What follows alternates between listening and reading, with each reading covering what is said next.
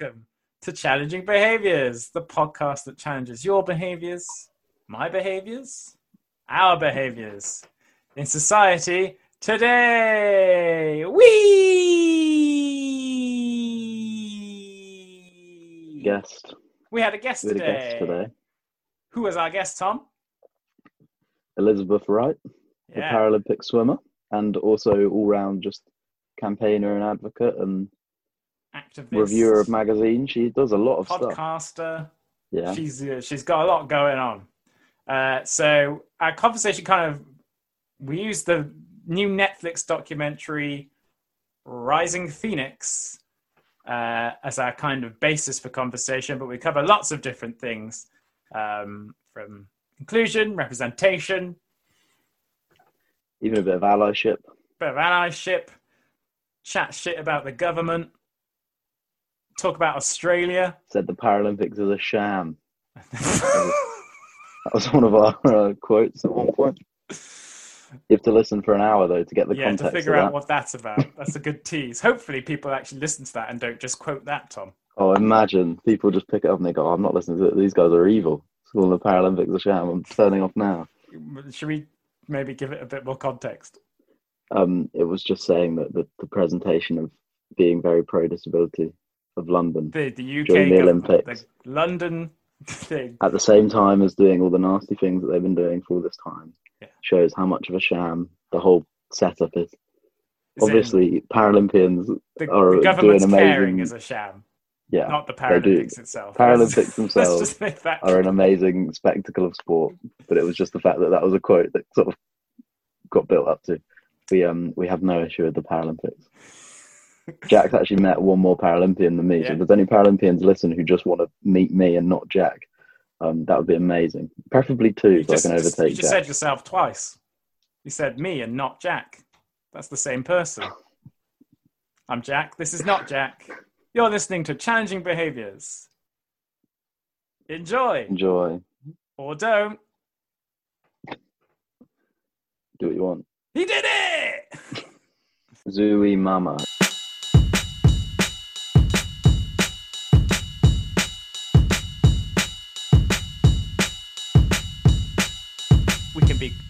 We're happy with swearing, the whole spectrum from fuck to bumhole. That's good. I can throw in, a few bastards and buggers and bloodies, because they just seem very Aussie to me. Like I'll just bring in that. It's like as I kind of first link in, I watched Rising Phoenix yesterday, and I think there's one kind of element to it that out of us three, you're in the best situation to answer it. The wheelchair rugby man, his granddad, is that the most Australian man there's ever been? Probably. Bought his 3-year-old grandson a motorbike. I mean, the thing is, like, it's not every Australian has this experience, but I will say, like, even me, because my mum's cousin owned a cattle property in northern New South Wales, and we used to go there on holidays all the time. And of course, because of my limb difference, I couldn't actually ride a motorbike or a quad bike myself. But my kind of second cousins and third cousins, like because they were country kids, they were always on the motorbikes and quad bikes and stuff. And so I'd just get on the back. I just hold on tight and go for these crazy rides. So I think it probably seems very Australian, but I can't generalize that much. I mean, there will be some Aussies that would look at me going, I've never experienced that. Oh yeah, I used to have a hat with corks swinging off it. It's like I've got one of those around somewhere actually. Yeah. Oh damn it! We should have all like coordinated and all be wearing hats with corks swinging off them. We've I work for a charity and Tom volunteers for it, and we've recently been doing partner work with a charity in Melbourne. Oh wow! Oh gosh, okay, yeah. Done lots of kind of learning about Australia over the last couple of months. And how they handle lockdown. So I think this is a perfect opportunity for you to introduce yourself. Okay. Hi, I'm Elizabeth Wright, although most people call me Liz. I'm happy for you guys to call me Liz. I am Australian, obviously. I don't think I've lost the accent that much, even though I've lived in the UK for 10 years. I was born and raised in Sydney, Western Sydney, which makes me a true blue Westie, which is the equivalent of a chav over here. Although I kind of, I don't know, maybe I am a bit chavvy. I have no idea. I don't keep up with all this stuff. So, so I grew up in Western Sydney. I was born with limb difference. So I was born with half my right leg missing and half my right arm missing. My parents weren't told at all that I was going to be born with a disability. They think the doctors knew that something wasn't quite right, but they didn't actually tell them what it was. And in actual fact, the doctor, my mum's GP, kept on saying to her, "Why don't you have an abortion? You're a what was the term? A geriatric mother." She was 36, and I mean, whoa. I guess in medical terms they are considered old, like once you get to that age in terms of having children. But they kept on pushing this idea, and mum and dad were like, no, like we're having this child, which I'm really glad they did. Otherwise I wouldn't be here, and we wouldn't be having this experience right now. So yeah, I was born, and it was a real shock to my parents. But they kind of brought me home, and they had, the discussions that I imagine a lot of parents in that situation have. They decided that they were going to raise me exactly the same way as they raised my older brother and sister. They wanted to raise me to be as independent as possible. I think it's interesting because the time I was born, I think the idea of the social model of disability was just like a really tiny idea out there in the universe that Mike Oliver was going to pick up on very soon, but it wasn't quite a reality yet. So I think their idea was that obviously they recognized that I was going to live in a world that wasn't built for me to live in, and they wanted to make sure that I had the skills as much as possible to be able to handle that. So they really raised me to be as absolutely as independent as possible. And I think a lot of parents of disabled kids do that anyway. And I think that's why we as a community make absolute kick-ass problem solvers, because we've had to problem solve literally our whole lives. So that was kind of, the attitude my parents had, and I was growing up, and that involved then me stealing my brother's skateboard so that I could get around quicker. It's finding all these solutions to mobility and being able to do all these things that I wanted to do what my older brother and sister were doing. And then when I was about 2, we had a pool put in our backyard, because being Aussie, and every Aussie family has a pool in the backyard. And I just loved being in the water so much as a kid. I think it's actually interesting because on Rising Phoenix, the swimmer, on there, she speaks about how when she was little she wanted to be a ballerina and she wanted to be graceful, and I did too. When I was watching it, I really resonated with that, because I wanted to be a ballerina too. I loved watching ballet, I loved dance, but obviously with my physical disability there was no way in hell I was ever going to become a ballerina. It's just a fact, as well as the fact that I'm really short, and I think ballet dancers have to be really tall. And I'm 5'2", so there was, even if I had all my limbs, it probably wasn't going to happen. But similar thing to Ellie, I on Rising Phoenix, I kind of felt that in water I achieved that feeling of being a ballerina. There was the gracefulness in there. My disability or my limb difference ceased to matter in any way. So it's when I speak to kids, I say to them, growing up, all of my friends could do handstands and cartwheels and stuff like that, and I physically couldn't do that on land. But actually in water I can do that. I can do handstands in water. And so for me, water was this revolutionary environmental space that my limb difference completely ceased. Yeah, it's a great metaphor as well for the social model. The fact your surroundings is what Yeah. actually, you know. Exactly. It eliminated disability completely for me. So absolutely, you're right in terms of that metaphor for the social model. So yeah, that imagine if we could do that for every single environment that we encounter and make that a space where disability ceases to be an issue, or you know, removing of those barriers that stops us from reaching our potential. So of course I was swimming, love being in the water. I just realized this has become not just an introducing myself, but literally here's all about me. Yeah, great. I mean, as I said easier. earlier, this podcast is the research, so exactly. making it a lot easier for us. Good. I'm glad I'm making it easier for you guys. So yeah, so I love being in the water. Like, grew up literally with a pool in the backyard, and when I got to the age of 12, it was announced that Sydney had won the right to host the 2000 Olympic and Paralympic Games.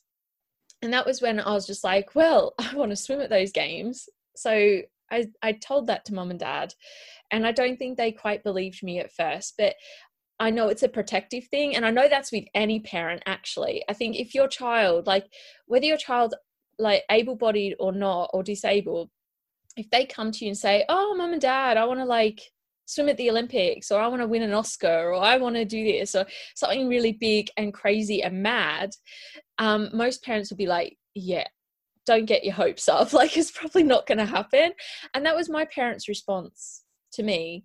But I just think I'm so bloody stubborn about stuff that I was just like, can you find me a coach? I want to do this.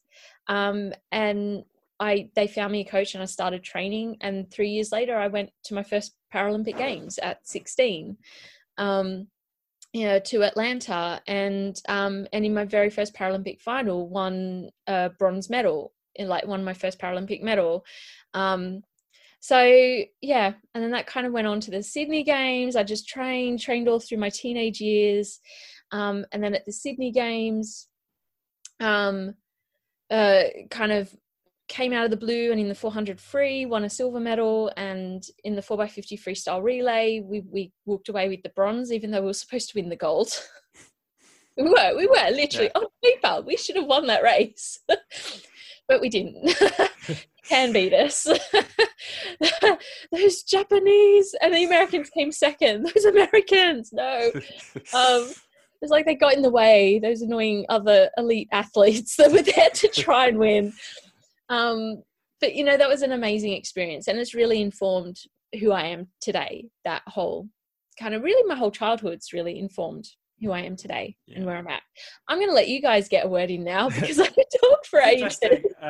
How it took when it was announced that the Olympics were going to be in Sydney. That was like, because I remember when it was announced it was going to be in London, I was like, I don't care. I don't care at all.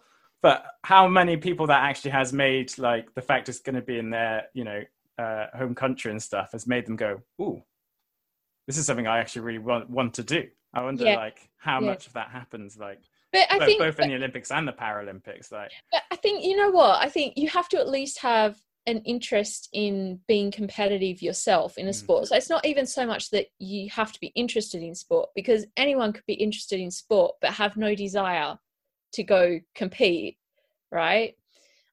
You have to have that desire to compete, and for me it was always that. So like even at primary school, because my parents fought to get me to go to a mainstream primary school, so I was going to a mainstream primary school, and in my final year at our swimming gala, I was like, I actually want to swim this time. I want to compete. And this is competing against non-disabled kids. So I didn't even know if the teachers would let me, because, they used to let me try out for different sports, but it's literally try out. It wasn't like, okay, we're going to put you on the team, because, in their mind, it was like, it's almost like that, let's be nice to her, let's let her try out, but we won't win any games if she's on the team, so we won't let her actually take part. But at the swimming gala, the teachers were like, well, okay, if you want to do this, you can do it. So I did go in my very first swimming competition in year 6 at, my last year in primary school, and they ended up having to combine the girls' race and the boys' race, because there was only me and one other girl who was competing in this race, and there were 5 boys. So they decided just to, all in the same age group. So they were going to put us all in together, and I just thought, I'm just going to go in there and do the best I can, because it's all I can do. I mean, like, all of these kids have 2 arms and 2 legs. What can happen? Well, I beat the other girl. And if I'd been racing the boys, I would have come 3rd. So at that point, I realized that, hang on, actually, maybe I'm really good at this competitive swimming stuff, and actually really enjoyed winning. And so it was kind of that, I think, was really the catalyst for me to go, when it was announced for the Sydney Games, that actually, I have a competitive streak in me, that I love competing in swimming. It's not just a generalized, I like watching the Olympic Games, or I like watching football, or I like watching cricket. It's literally like, I love that feeling of being in the water and competing and racing and swimming, like, to the best of my ability in that moment. And then to have that opportunity to compete at a Paralympic Games in the actual city you've grown up in, that's like an elite athlete's dream. So I think you need to have, like, especially in light of if you need something to tip you over the edge to actually want to compete at Paralympics, yes, having a home games is a really big push, a really big catalyst. But you also have to have that desire to compete as well. Like, it needs to be there. Yeah. One of the things that really struck me in Rising Phoenix, I think it was Tatiana, who had to really fight to be able to join in.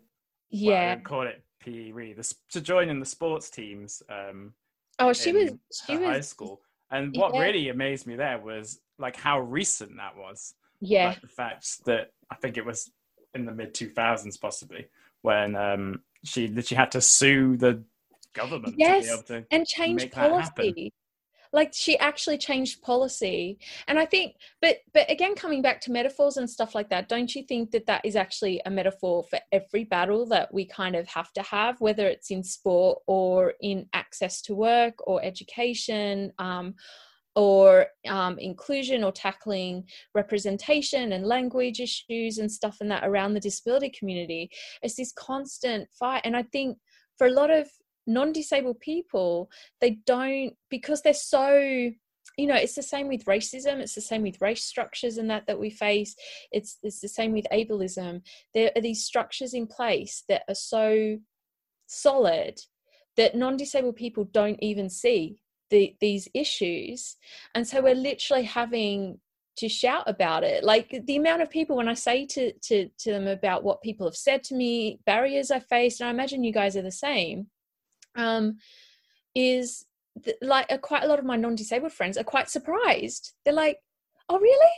Like, they said that to you, or that actually happened? I can't believe that. And it's like, yeah, but this is a daily thing for us. And you just can't see it because you're not having to experience that every single day. And I think that, with Tatiana, in terms of the school, it might seem like a surprise to a lot of teachers, especially these days, or parents, that was actually so recent. But it's not really, I guess, a surprise to us, because we have to face that on so many different levels every single day. From like the years of doing this podcast and like the work that me and Jack have done, it's like, the way I'd sum it up is it's never the easiest route for people. There's always some sort of curve or something you have to go around or climb over or go under, like, to get to even the simplest thing. There's always something that makes it not how it should be. So you look at it on paper and it's a straight line, but when in practice you're doing it, there's all these different things you have to sort of avoid. And it's like you say about the social model, where all of these are from kind of other people's views of how it should go and not how it should actually be, in a way. Exactly. And don't you think, like, that's one of the biggest issues, I think? And I think, especially, I've seen a lot in the last year, a lot of people are saying, like, if you want to have inclusion and diversity around disability, or or you're having inclusion and diversity. First off, disability quite often is forgotten, and I think we're getting a lot more vocal about that.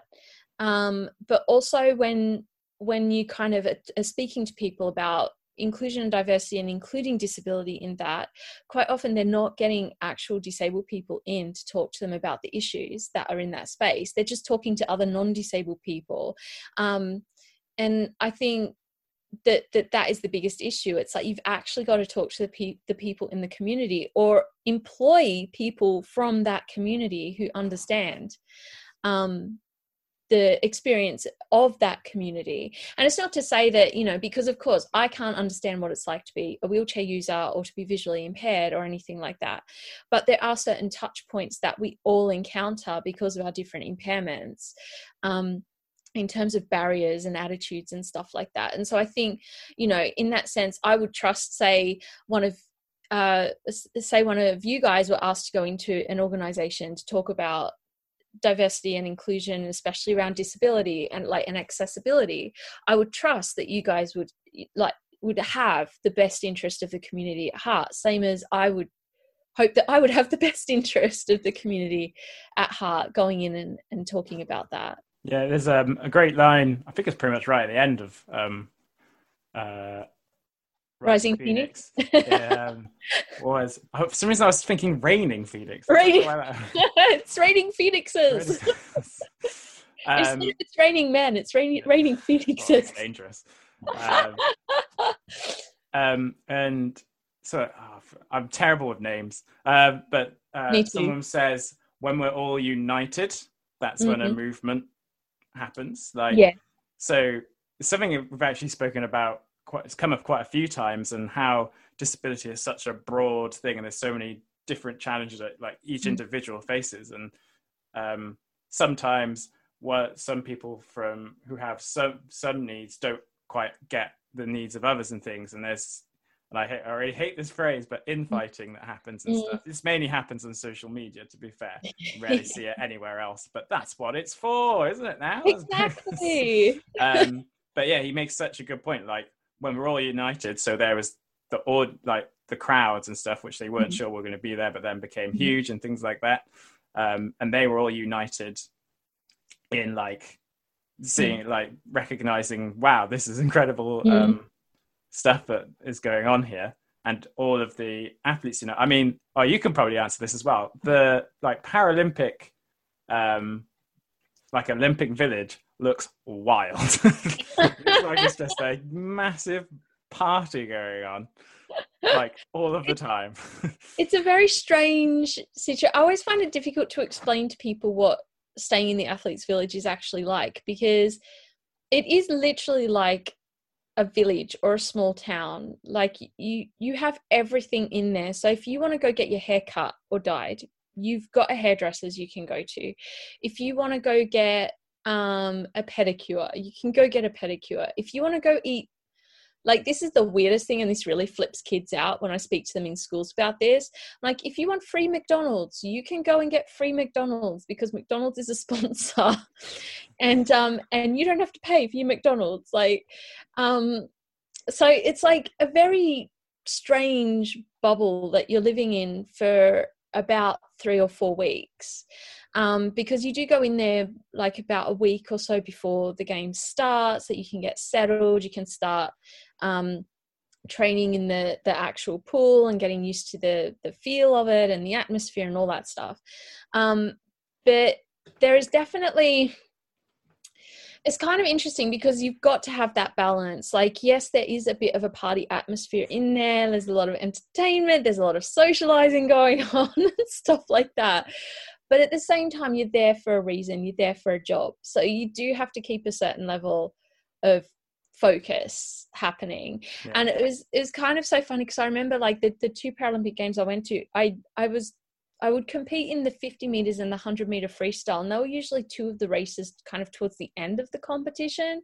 And I'd always hoped that I wouldn't make the finals of them, because then it meant that I'd finish in the morning, and then the last day of competition, I could just let my hair down. So grab that free McDonald's.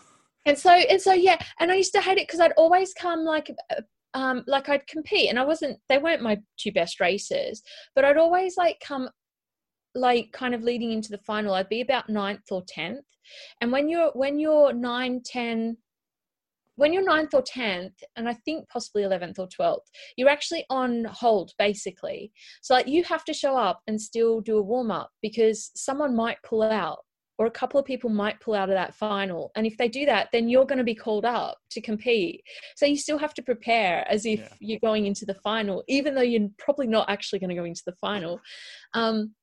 So it was really weird and annoying situation, because I just want to let my hair down and enjoy that party atmosphere. But then I'd always come like be ranked 9th or 10th or something. I'd be like, damn it, like seriously, could I not have swum slower? Like really? Just to avoid that situation.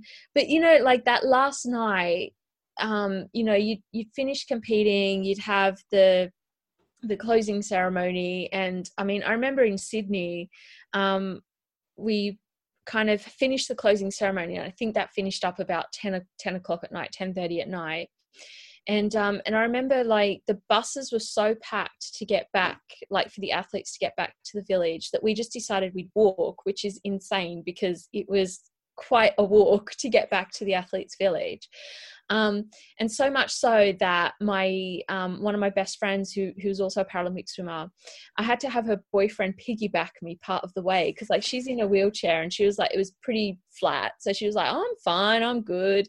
And I'm like, my legs hurt. Like, here I am, an elite athlete. My legs hurt. Like, Joe, carry me. So like he had to piggyback me most of the way. But then we got changed and we went out into Sydney. We went out into town, stayed out all night. You really just, it's because, a lot of the time, like you're teenagers or you're in your early 20s or mid 20s or late 20s. And of course, like you like every other single person in the world, you like to have a good party. You like to let your hair down. You like to have a drink. You like to do other stuff. So you're going to do it.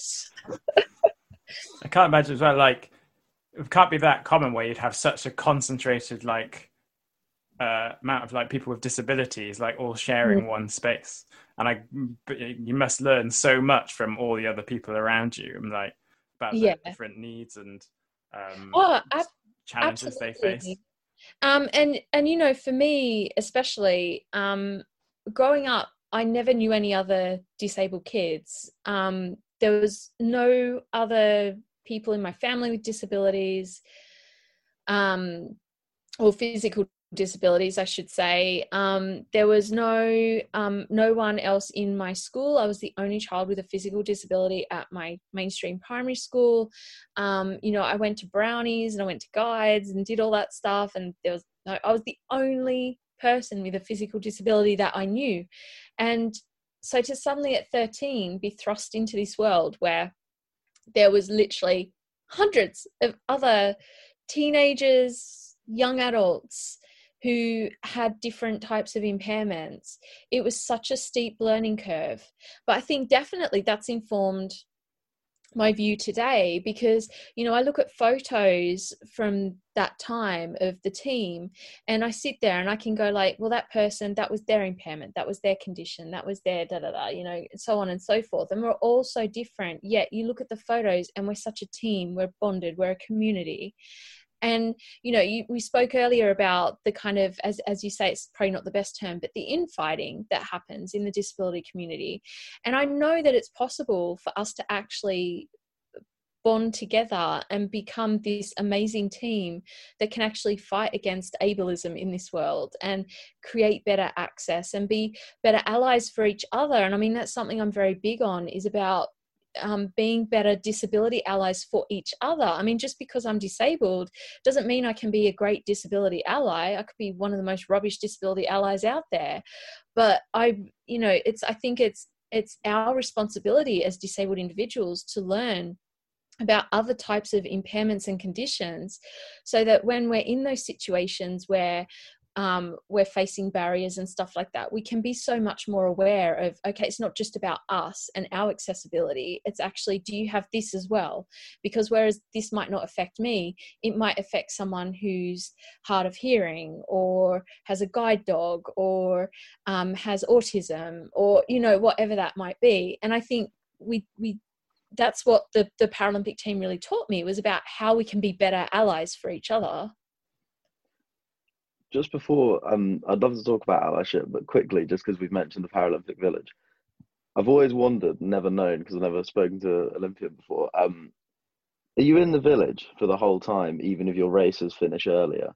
Or if your races are right at the end, are you in the village for the whole time? Or do you just come for like a stint? No, you're there the whole time. Cool. So you go into, like, quite often, and this will be the same with the Olympics and Paralympics, you go into pre-meet camp. So like for us, I'll use Sydney as an example. We went down to the Australian Institute of Sport about 4 weeks before the Paralympics started. And I think we had about 2 weeks down there where it was just like intense training. We were speaking to sports psychologists, nutritionists. We were, working with physios. They were filming us under the water to make sure that we were swimming as efficiently as possible. You know, it was all this technical stuff that we had to do just to make sure that we were in the best form possible. And then we were bussed up to the athletes' village. And then that was when, I remember when we first got there, we walked into this big warehouse before we actually went into the village. And it was like this long kind of loopy path that we had to follow, and it was basically to get our kit. So we were given this big bag and we basically had to just walk along going, this is my size, and we were getting like swimming costumes and tracksuits and just all the kit that we would need for the next 2 weeks, and then we just go straight into the athletes' village. So even if you were there for like one race, which was on the very last day of competition, you were in that village. So oh wow, I've always wondered, because I always felt like when you watch like it playing out, I was always like, I wonder if they sort of get a taste of the village and then just have to go. And I was like, yeah. Like, well, we're leaving now. No, you're quick, there. A quick moment. Tom, so how many Paralympians have you met? I've only met one. I've met two. Winning! Jack's met two. Jack is more consistently good at turning 100% up to host podcast. More Paralympians than you have. Tom, you have to up your game. I know. I need to meet more. It's not that easy, because Jack. You, Tom. It's all right. Jack organises all our interviews as well, so he knows how to meet people. Yeah, I've just always wondered that. But on the topic of allyship, because it's come up a few times, we've never really unpacked it, and I find it really interesting. Because I think like our perspectives, respectively, like me and Jack, are a bit different on it, while similar. Because mine's a complete like sibling is my connection. Like I had a sibling, and so for me, it's always been that although I'm not disabled, like I feel like my understanding as an ally is that myself and the rest of my siblings would sort of never back down from standing up for people, because we know what it's like through being a sibling. And that's not this. I feel like that's not always one that's brought up in the discussion. Like parents comes up a lot, and disabled people, but I feel like siblings sometimes get looked over. So I'm just interested in how you would define like allyship in your own view. I think it's true. For me, I think anyone has the opportunity to be an ally of any a group that has protected characteristics. I think because it's the same as that. I want to be a good ally for Black and brown people. I want to be a good ally for the LGBTQ plus community. I want, I'm constantly thinking and reminding myself that we're all human beings ultimately at the end of the day, and we're all here just trying to live as best we can within, unfortunately, these social structures that are very oppressive for actually, weirdly, a large amount of people. I mean, this is why, I have a slight issue with this idea of a minority group, because I spoke to Claudia Arlick the other day for my podcast, and she was kind of saying about the fact that, you know, especially with disability, we talk about minority groups, but actually disability is not a minority group, because we're actually really, there's a lot of us out there. And the point is that anyone can end up joining this community at any point in their life. And I actually think, you know, on that note, I cannot understand why a non-disabled person would not be an ally of the disability community, because it's like, well, hello, you could like you could be something joining could the community happen tomorrow, like yeah, and you could be a part of this community, and then, you know, you're flippant, oh, it doesn't matter, or oh, we don't have a ramp, oh well, too bad, or oh, we don't have a hearing loop, oh well, you know, that's it's only for one person, it doesn't matter. It's like, yeah, well, suddenly you need it. It's like it puts you in that position of understanding them. And I think that's the thing with parents and siblings, I think. And you've probably had this discussion with a lot of people. I think they can be the best of allies, but they can also sometimes be the worst of allies. And I think it's trying to create that space between the person who experiences the discrimination because of disability and their loved ones and their friends and stuff like that. Because, you know, I have family members, you know, I mean, I have family members who sometimes say things that are very ableist and discriminatory, or they'll say something where I'm like, oh my God, that's inspiration porn. Why are you talking about this? Like, and I know that they're not meaning it to hurt me in any way or anyone else in the community, but it's just like, you have to understand that for the actual disabled people, of course, it's always still going to be a very different experience. And I think the most important thing, like with siblings and parents, is that they have to be able or be willing to eventually come to a point where maybe they step back. Again, it's going to depend on the impairment, because obviously there are some disabled people that cannot speak up for themselves. But in light of disabled people who can, I think the parents have to learn to step back and start to allow the individual to speak for themselves. And in the case of, say, maybe someone with disability who can't speak for themselves, it's perhaps like kind of what you're doing, Tom, which is being part of the disability community, is building that understanding from the disability community of what it's like to be disabled, and being a voice from that perspective, instead of a kind of ableist perspective, which I think can happen, especially with some parents. It's hard. I've gotten into trouble with some parents before because I've challenged them about stuff, and I do get it.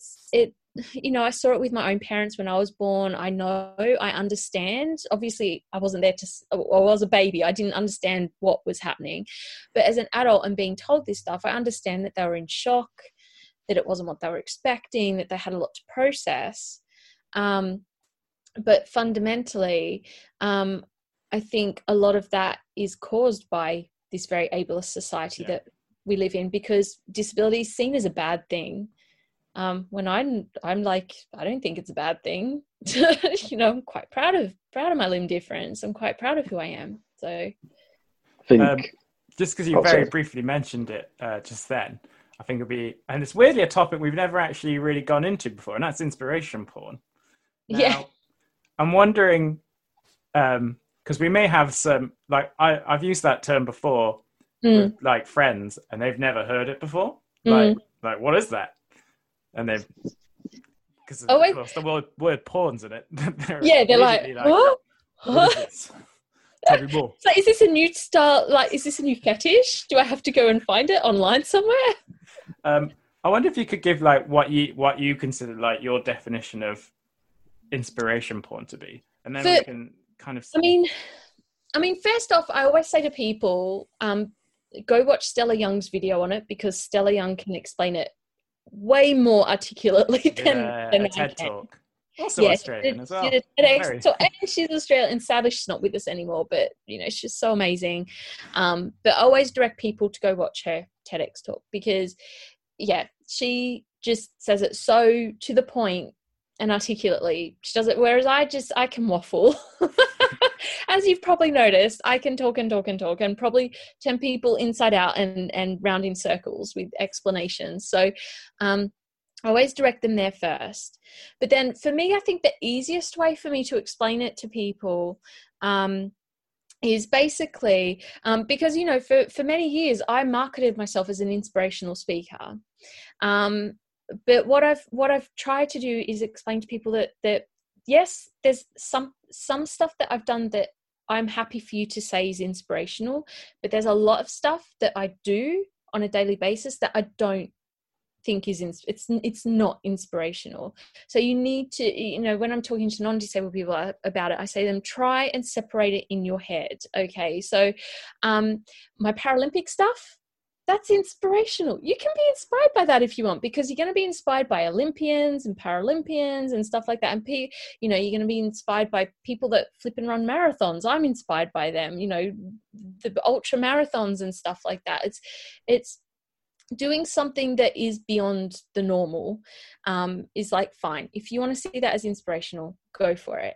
But the fact that I'm getting up in the morning and living with my disability and am proud of my disability and am drinking tea out of a cup and driving a car and brushing my hair and stuff like that, that is not inspirational. And I don't want that stuff used to make you feel either bad about yourself or feel like that you're not doing enough to reach your potential.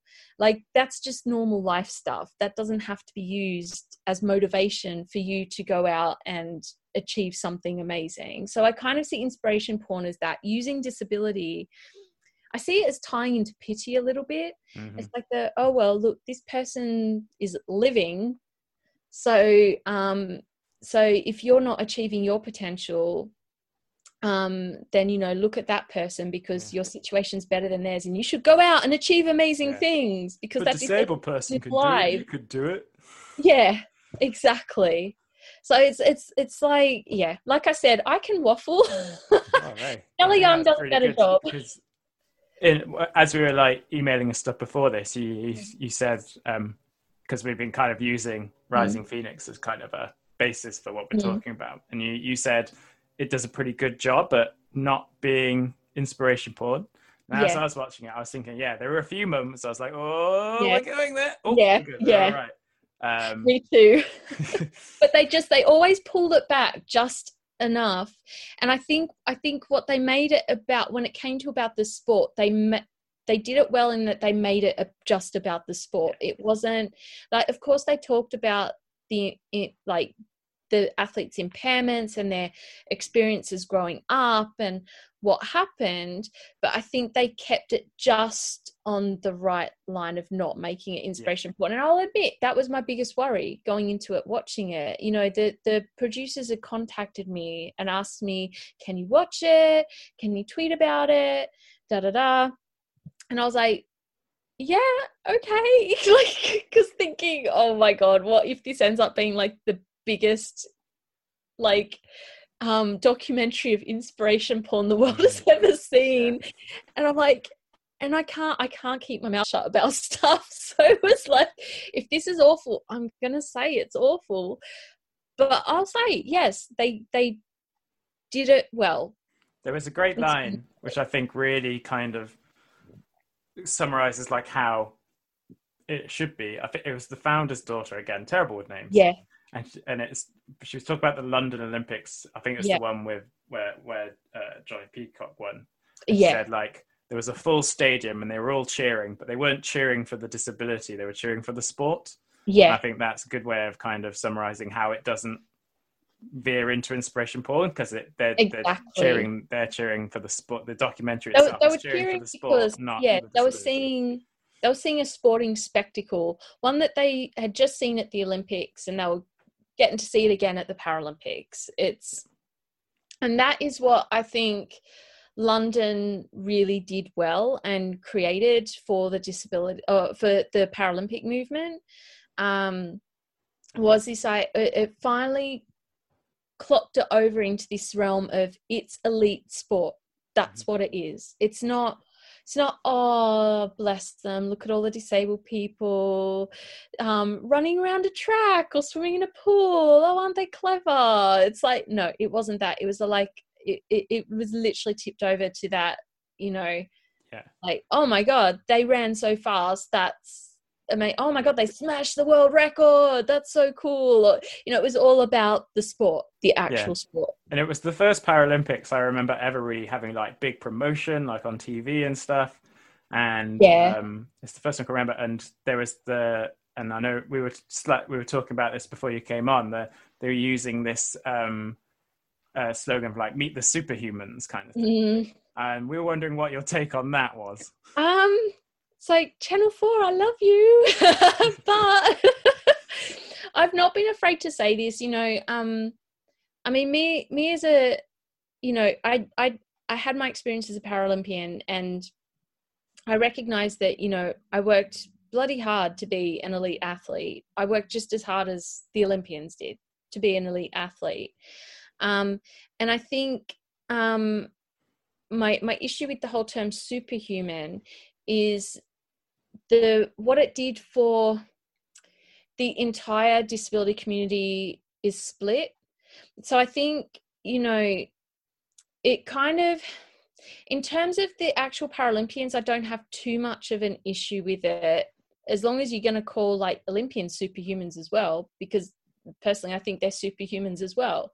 I mean, I know the amount of work that goes into doing that, and there are not many people that would be prepared to do the amount of work that Olympians and Paralympians put into achieving what they do. So, on that front, I'm okay with that. But I completely understand a majority of the disability community that did have issues around it. It was because it was coming at a time specifically, and you don't mind getting political, do you? No. It's coming at a time specifically when the Tories were really starting to drive the rhetoric around scrounger and that, really raising this idea that disabled people are lazy and worthless and are stealing all your tax money and all this stuff. And so in the kind of public mind, you've got this split of, well, if you're disabled, you're either a superhuman and wow, look at you, or oh, you're a lazy scrounger who's taking all our money. And so I recognize and I hear, and I really did hear a lot of disabled people and acknowledge this issue, that for them, they would be told, get off benefits and go compete at the Paralympics or something like that. It was this like, you have to be either, you're one or the other. And like, you should go be in the Paralympics. You should go do this. When it's like, well, what if you're a disabled person who absolutely loathes sport, is no good at it, but you love the theatre, or you love art, or you love writing, or you want to be an accountant, for goodness sake, or, your interest is not that. Why can you not be seen for having potential and then get the support that actually you do need to reach that potential from the government, which is completely fair, to level the playing field so that you can do that. So yeah, for me, there is that split. It's not black and white. You can't, I did have issues around the term superhuman, I think, just in what it planted in the psyche of the wider community around disability. I think as well, like it's the like blanket term use of it. So like I've seen, there's a rapper, Lil Kana, who has ADHD, and I've seen quite a few interviews of him where he refers to it as sort of his like superpower. Yeah. But in the interviews, he's talking about, one, about himself, and two, like that for what he does, it's been really useful. But also, there's all these people who don't have that experience, and that's very like one way look at it for him. Yeah. So I feel like I've always sort of taken that to be like, well, that's your understanding of your own condition. But when it's like a blanket term used to describe like a big group of athletes, as you say, it just becomes sort of a bit, it just becomes a blanket term for sort of disability at that point, because the Paralympics is that point where everyone's talking about it. So Well, it's that representation, isn't it? Like the Paralympics, even today, is still like, you ask someone, can you name a Paralympian? And now actually a lot of non-disabled people will be like, oh yeah, like Johnny Peacock or Ellie Simmons, or, you know, they'll be able to name someone. But if you say to them, can you name a disabled actor, or can you name a disabled artist or musician, they would probably be like, no, actually, I have absolutely no idea. And so the Paralympics have almost become like this representation of an entire community, when in actual fact, the Paralympians only represent a small number of that community and that particular experience. And I think that's what people are failing to understand. Not all disabled people are Paralympians or desire to become Paralympians. It's the same as in non-disabled people. Not everyone is an Olympian, and not everyone desires to become an Olympian. And I think for a lot of non-disabled people, they forget about that, you know, we're human beings too, and we're just like everyone else. Some of us are really into sport and some of us are not, and that's okay. Like, that's fine. Yeah, it almost creates like this attitude of, for a disabled person to have worth, they have to be be an elite athlete, basically. That's kind of, that was my kind of take on that phrase. And it's a load of rubbish. It's like everyone, as far as I'm concerned, everyone has worth. Whether just by the fact that you're a human being, you have worth. You know, if you're loved by someone, you have worth. If you have a right to be here. It doesn't matter whether you lead the most boring life on the planet. You have worth, and you deserve to be here, and you deserve to be treated with respect. So just because a number of us disabled people decided we wanted to become Paralympians doesn't mean that every other single disabled person has no worth, has no value. I think, again, to get political, it's the climate still at the moment, but at the time as well, since 2010, I guess. Well, since before then, but the type of government since 2010, it's been that whole sort of, your worth is determined by your economic input. Okay. And then there's also, but that also comes with this assumption that disabled people can't be economically viable, which isn't true at all. And we had Gavin Neat on, who was talking about this quite strongly, to do with the spending power, but that's a different. It's just relevant, but it's just, again, you boil down, and then suddenly at the same time you have this idea that actually, well, you're either economically viable or you're sort of superhuman athlete. Again, these boxes just become really like set. Whereas I feel like if you're not disabled, you just don't have any of that. Obviously, people who aren't disabled still have boxes you're put in, but you're not sort of given these choices of either sort of you're a scrounger or a superhuman, or you make a way for yourself. But there's not any sort of space in between. You don't have any time to decide. You're sort of being benefits are being cut as it's going. You don't have any time to sort of work out what you want to do. It's just pick one of those things, and then you'll get treated differently because of it.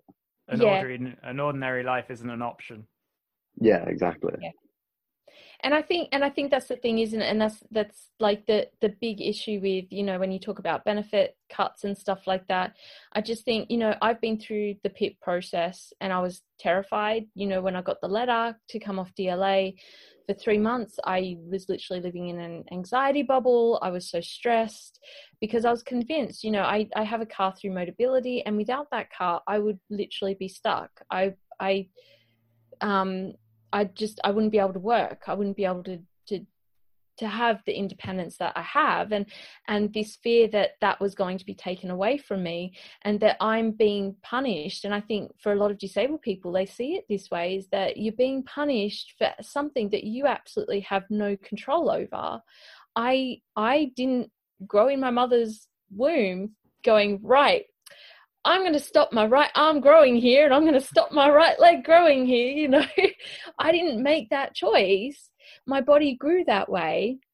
But the point is, society has a choice to become less ableist. Society has a choice to become more accessible and more supportive of people that maybe need an environment and representation and space that is built more for them. And I mean, the crazy thing is, like, and I hear so many people say that if you make a space accessible for disabled people, you make it accessible for everyone. And I believe in that wholeheartedly. You make this world accessible for disabled people, you make it accessible to every single person. Yeah, we had Carrie Ann Lightly on last week. Yeah, love Carrie Ann. She was saying that about Access-able, like, it's not just for people with disabilities, it's like useful for anyone to have a good idea of like how they can access it. Yeah, exactly. And I think that's what, you know, I really wish that a lot of like designers, architects, city planners, and that, you know, I think they really need to get some disability awareness training for these people, because they really need to approach design the way that we design the spaces that we live in and access. They really need to have that layer of disability awareness in what they're doing. And whether that means, you know, even if it's basic disability awareness, so at least it's there in the back of their mind, and they can go, okay, well, actually, as part of, say, you know, testing this design or whatnot, I'm going to make sure that there are a variety of disabled people within, say, the group that I'm going to give this product to or something, so I can actually get feedback that is going to be genuinely helpful to every single person. Yeah. And to kind of tie in with the Paralympics, something else Carrie Ann was saying, like, she really loved going to Barcelona because lots of the things that were put in place for when they held the Paralympics stayed there, whereas apparently in London, a lot of things that were put in place for the Paralympics were then just taken away. Like, I think that if anything speaks to like the government's kind of attitude towards disability, it's that.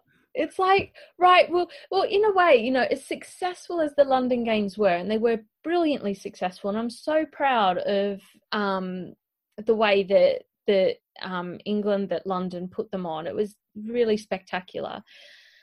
But I think for the government, it was almost like a tick box system. You know, it's the whole tick box thing, isn't it? It's like, oh, look, we put the Paralympics on. Look how brilliant it was. Look, we support disabled people. But, you know, as soon as that spotlight is off, it's like, right, let's just wash that all away and get back to normal of being an extremely ableist, inaccessible society for about 15% of the population. I think that's one of the things that like stuck with me when I read Frances Ryan's book Crippled, and she came on the podcast and we spoke to her about it before it came out, and again it makes, for me at least, it makes that whole buzz. And because I was 12 when the London 2012 was, and I remember just being so like, this is amazing, like this Paralympics is great. I'd never really watched the Olympics or the Paralympics properly before, and I remember really being like, this is just amazing, like all these different sports. But now as like a 21-year-old and a bit more sort of clued in and everything, that book as well, it just makes you realize that kind of it is almost like what was the point of all of it? Like in a way it was a great thing and it was good, but actually and if anything, it didn't help in the sense that people who don't have any attachment feel like we are good because we put on a good Paralympics. So for me, it like almost becomes this whole sort of sham of like, well, we've just sort of convinced and fooled the world into thinking we're really, it's just like minimizing your solitaire game when your boss walked past. Yeah, exactly. And it's like, and then these really, just that book especially, is like these really damning accounts of horrific stories of just heartless like decisions made by the government, and you just think these are the same people that sort of had Boris Johnson had the audacity to sort of turn up and talk about the Paralympics with such pride, and it's like, you're arguably evil. That's the bit that I really like struggled with that when I read the book. Yeah, what you're doing in general to disabled people is despicable, and you know, and we see it. They do it to refugees as well, asylum seekers. It's like anyone that is seen as other, or as you said earlier, Tom, not economically viable, is like, well, you know, let's shove them under the rug and try and get rid of them, basically. And we see it even now with the pandemic, you know, the fact that shielders are now allowed out and about, when it's like, the numbers are actually rising, and actually the risk to them is getting higher and higher every day. And it's like, and you want these people to go back to work. And, you know, and I really feel for, because I've done so much work in education and schools, I follow a lot of teachers on social media, and there's a lot who have, especially invisible disabilities, who are essentially in the high risk. Because I think that's the other thing a lot of people have to understand with the pandemic. Yes, I'm disabled, but I'm not technically high risk because I don't have a chronic illness or underlying condition that would make me high risk. I'm just missing a few limbs, you know. But for a lot of teachers out there with invisible disabilities and chronic illnesses, they're having to go back to work even though they are high risk, and the possibility of them actually getting very sick from COVID is really concerning. And yet the government doesn't seem to want to acknowledge this. And you know, I've seen some people tweet out saying, oh, well, they're basically trying to get rid of us, like kill us off. And you could be really cynical and look at it and go, actually, yes. There's quite a strong case to be made that it is sort of the whole herd immunity thing was a sort of soft eugenics of like, who can we basically the sort of people we don't want, we'll just send them out and hope that they don't come back, sort of thing. Yeah. I think it's horrifying. Yeah, and I think as well the statistics as well, they tried to cover up deaths that shouldn't have happened by saying they had underlying health conditions, when, as you've just said, like the underlying health condition was nothing that would affect you COVID wise. Yeah. Or isn't even an underlying health condition, but they sort of just were able to kind of say, yes, this amount of people died, but X were really old and X had these conditions, and then X were sort of your average person, when that's not. Like the whole thing with that, and I find it really cold, is when you do reduce people to numbers, because it's like those, even, you know, you saying, oh, well, those elderly people, they were going to die soon anyway. And it's like, yeah, but hang on, they were potentially someone's grandparent, parent, aunt, uncle, sister, friend. You know, they were loved and cared about, and you're just flippantly saying, oh, well, they were probably going to die soon anyway. And it's like, I mean, even if you were going to die tomorrow, like to go out with COVID is such a horrible way. Do you know what I mean? It's not a pleasant. So I think, I agree. It's almost justifying something that's injustifiable. But again, questions have to be asked, one of the government, but also I think of the public that got fooled by this London 2012s thing, to be more, people need to be more sort of questioning and understanding that the superhuman isn't the end of it. It isn't. And I think it's why it's so important that, you know, a lot of the work I do in schools now is actually about, I do disability awareness, but I actually say to staff, now I'm not here to talk to your SEND kids because they're disabled already and they know what it's like. I don't need to talk to them about this. It's actually your non-disabled kids and staff that I need to talk to. Because I think we do need to talk more and more about what it means to be disabled, about what the experience is like, what the subtle differences between not just disability, but also experiences in light of the Paralympics, and just everything else, that a disabled person's value or worth isn't wrapped up into whether they can become an elite athlete or not. It's like, what about, as I've said before, you know, disabled people are human beings. We're just like everybody else, and we have different interests and we have different potential and different skills, and we should be focusing on enabling disabled people to thrive and flourish with their interests and their skills and their potential, if they so wish to. Because, you know, guaranteed, salute out to all the people out there that don't want to achieve anything. Like, if you just want to live your day-to-day life however the hell you want, as far as I'm concerned, if you're not hurting anyone, go do it. But we should be given the support to do that, and the understanding from the wider community to live the life that we want to live, basically. Yeah. Well, we should start wrapping things up. But I know you have a lot of different things that we need to kind of promote in a way. So you've mentioned the podcast. So do you want to talk a little bit about that?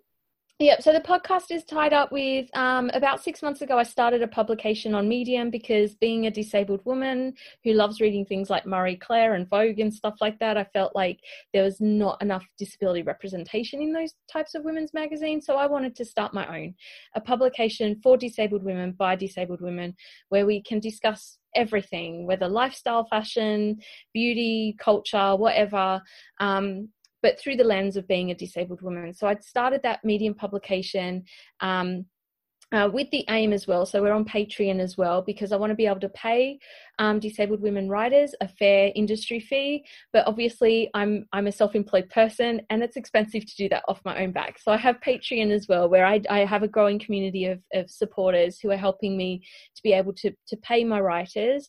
And as part of that, there is the podcast, the Conscious Being podcast, where I interview disabled women and we just talk about shit, basically, what it's like to be a disabled woman, and how, you know, we kind of want society to understand that. So that's kind of the conscious being stuff, which I'm just dead proud of. Yeah. And he also mentioned that you're creating a magazine. Now you're also editing a different magazine.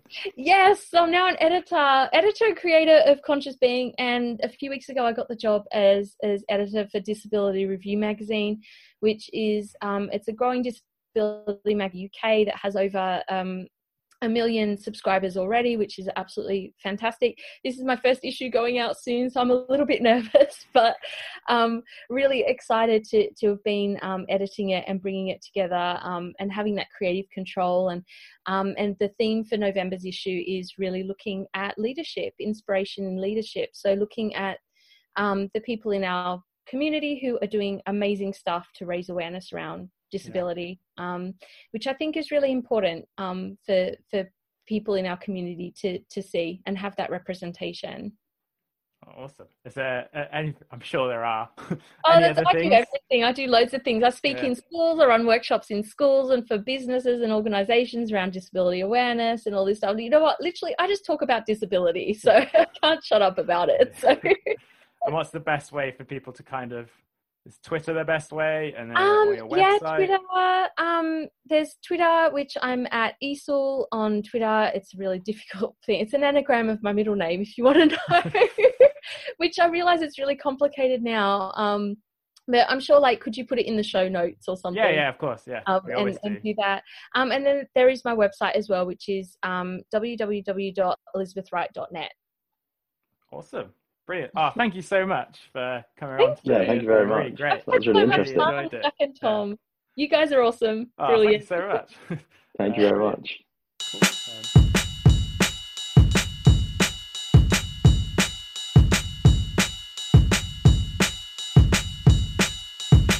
Zooey Mama, what a podcast. Diary of a Wimpy Kid reference for you all there. Thank you so much. I noticed that in the intro we called her Elizabeth, but now, after that, we're friends. Thanks, Liz. Lizzie. On Twitter, she references it. It's a little bit difficult to find, so I'm just going to get it out there now while I have it on my phone. Get it out, Tom. It is at Esioul, which is spelled Esioul, which is just Louise backwards. Louise backwards.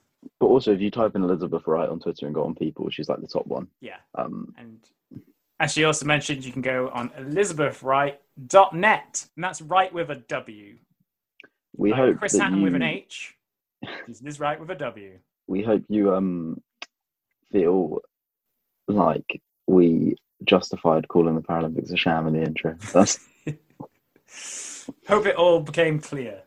Hope we still have a podcast next week. Towards the Paralympics, that's a sham, not the Paralympics itself. I think as well I didn't do the Tanni Grey-Thompson episode, so I don't know. I can't recall. But actually just hearing the experience of just being a top tier athlete as well. Sometimes that happens with this podcast where we end up talking about not strictly disability things, and it just blows my mind. Like the Olympic Village stuff. Can we just reflect on that quickly? Well, I want to go. With Tanni Grey-Thompson, we didn't talk about the Olympics at all. Just about trains and public transport. I want to go to the Olympic Village. Do you think we can be +1s if we? I mean, if you watch Rising Phoenix, when it's in Rio, that place looks like an absolute party. But maybe that was just because it was the Rio de Janeiro attitude. Do you think it's bed by 10 though? Yeah, definitely. Cool, because I can't hack it past 10. No, but thank you very much to Liz for coming on and talking about all sorts of crazy stuff. All very interesting. Great. You can follow us at Challenging Pod, not CB Podcast, like some chump said last week. Oh, but no. At the same time, a different chump didn't realize he said the wrong one. So at Challenging Pod, and you can email us challengingbehaviorspodcast@gmail.com. We're nearly at 1,000 followers. So.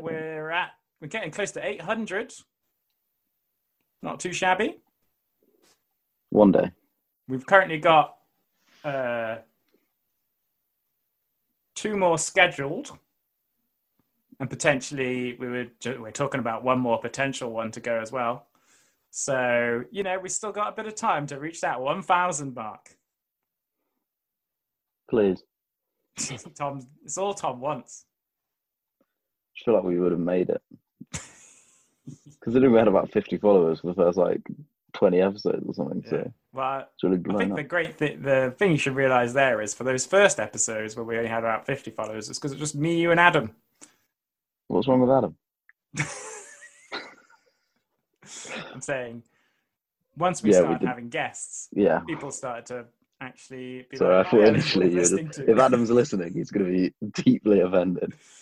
What you didn't realise there, Tom, was that it was actually because we had Adam on the podcast and nobody wanted to follow. Adam still listens as well, so he's going to hear that and he's going to be really offended. Let's just face the facts right now. Once Adam stopped doing it, the followers started pouring in. Surely that's because we replaced them with guests every week. Exactly. So, speaking of guests every week, I still want him to come back on as a guest. So maybe if he's listening right now. Yeah, if you're listening, Adam, come on. Just come on now. Please. All right. I guess this is bye. No, it's not. It's smell you later. Louis smell you Mama. later, Tom. Say something cool. Paralympics are very cool. We didn't say it in that but they are very cool. You were alluding to the fact they were a sham. Bye.